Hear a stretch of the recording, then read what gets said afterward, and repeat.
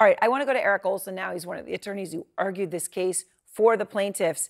And Eric, I appreciate your time. As I said, we knew there was going to be a decision. I don't know that very many people expected it to be quite like this. Maybe you are one of them. The court did rule in your favor, not unanimous. It was 4-3.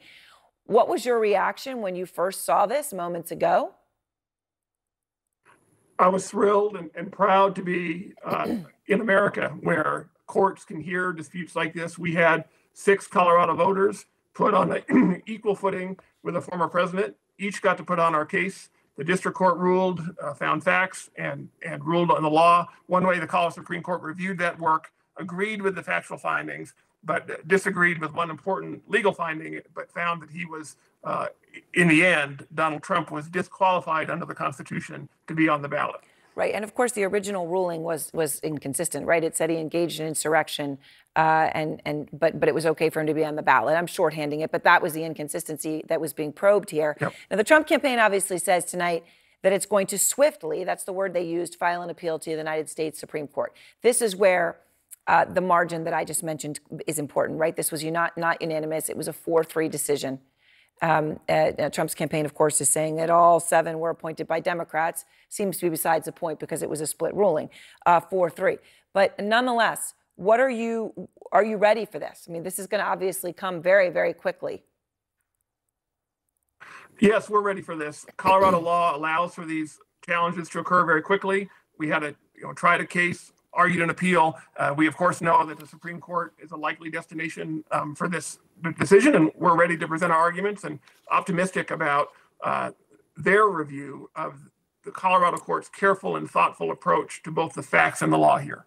All right, so I want to just ask you about these dissents, and I haven't had a chance to read all of them myself. I'm sure you have, but obviously it was 4-3. The Chief Justice, Boatwright, was among the dissents, right? So the Chief Justice of the Colorado Supreme Court does not agree with this decision.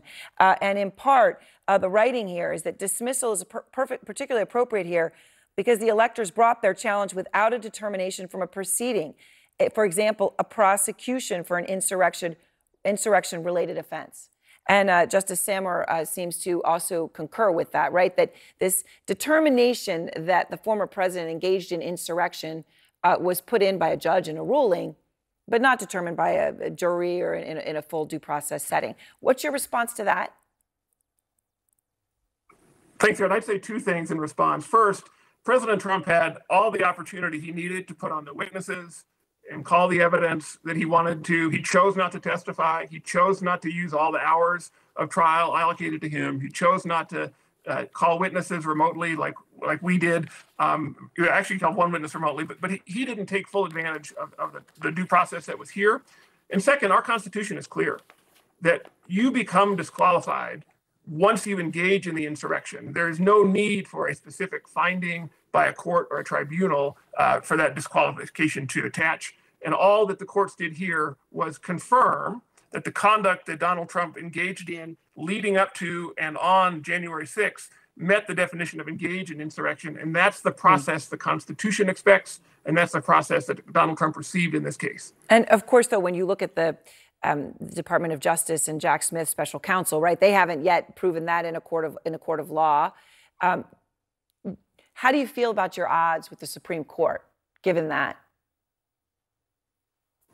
Well, I think that the civil and criminal differences are significant here. There's no fundamental right to be a presidential candidate, unlike where your liberty interest when you're a criminal defendant. And so we think and hope that the U.S. Supreme Court does what the 2 courts that have heard this case so far have done in Colorado, which is thoughtfully and carefully look at the facts and the law, and we believe the conclusion is clear. So again, we're optimistic about how the U.S. Supreme Court will review this, particularly given the care and hard work that the Colorado courts engaged in here. All right. Well, Eric, I very much appreciate your time. As you say, you're thrilled, and no doubt about it. Obviously, a very significant win for your team tonight, and I thank you very much for your time. Out front now, David Axelrod, the former senior advisor to President Obama, along with Joan Biskupic, our senior Supreme Court analyst, who joins me on the phone.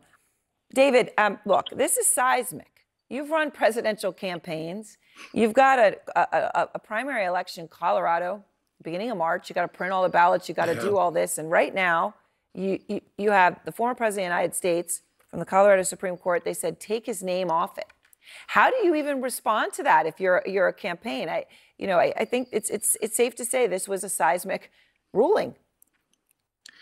Well, there's no question about it, Erin. One thing that hasn't been mentioned is that 3 other states have gone the other way in terms of how state courts handled these challenges. So, of course, the Supreme Court is going to have to sort this out because you can't have individual states deciding this question.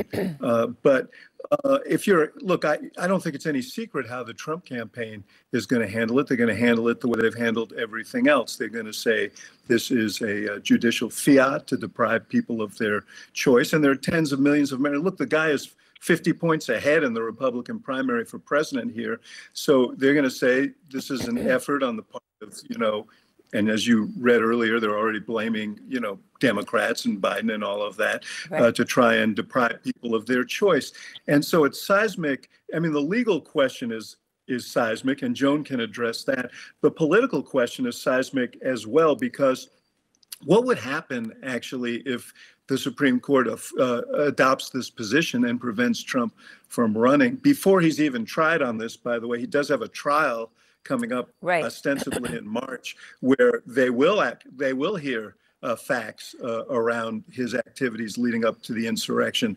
But what is the impact on a country that's already badly divided of a decision like this, where people are, tens of millions of Americans are told you can't vote for the candidate of your choice? I'm very, very torn about that, because I think what he did was the most heinous thing a president can do. On the other hand, we don't want to rip the country apart. And we're faced in history from time to time with questions like this. And now it's in the lap of the Supreme Court. Right. I mean, Joan, this is the point. When you take, as David points out, 3 other states have ruled the other way. And yet you have this coming out tonight, a seismic event, a significant decision, granted a split Colorado Supreme Court 4-3, the Chief Justice among the dissenting. How consequential is this? I can't overstate the consequences of this evening. And I also want to stress how we now have 2 major, very critical Trump election issues barreling toward the court. They will have to decide both of these one way or another.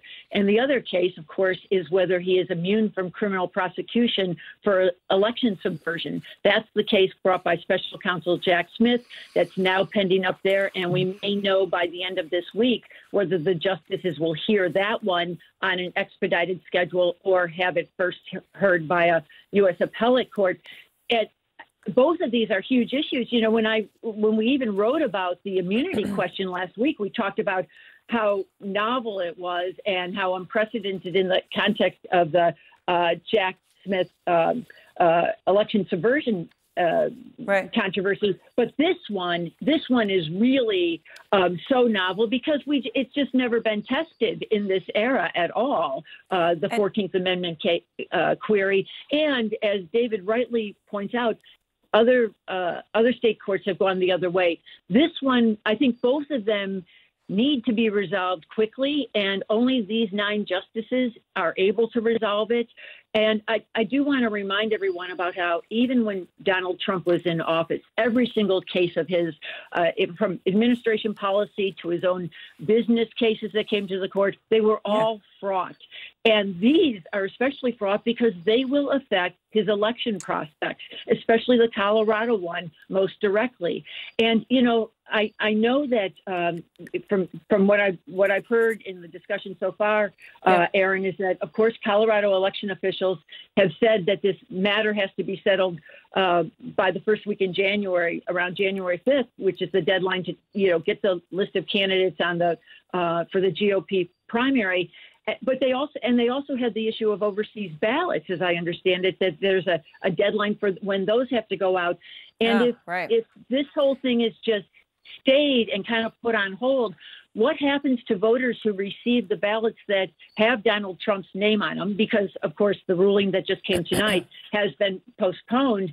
Is some harm already done? Now, again, this is a heavier lift for the challengers than the immunity case. I think this is a very, very hard case for the U.S. Supreme Court. But look at, the voters who challenged Trump's name on the ballot. They just won. So, it won't be unheard of if they somehow prevail at the Supreme Court. But it is a higher mountain to climb. Whereas the immunity question that Jack Smith is bringing, that has a little bit more grounding, and I could see him prevailing in a way that maybe Trump, the challengers here don't prevail.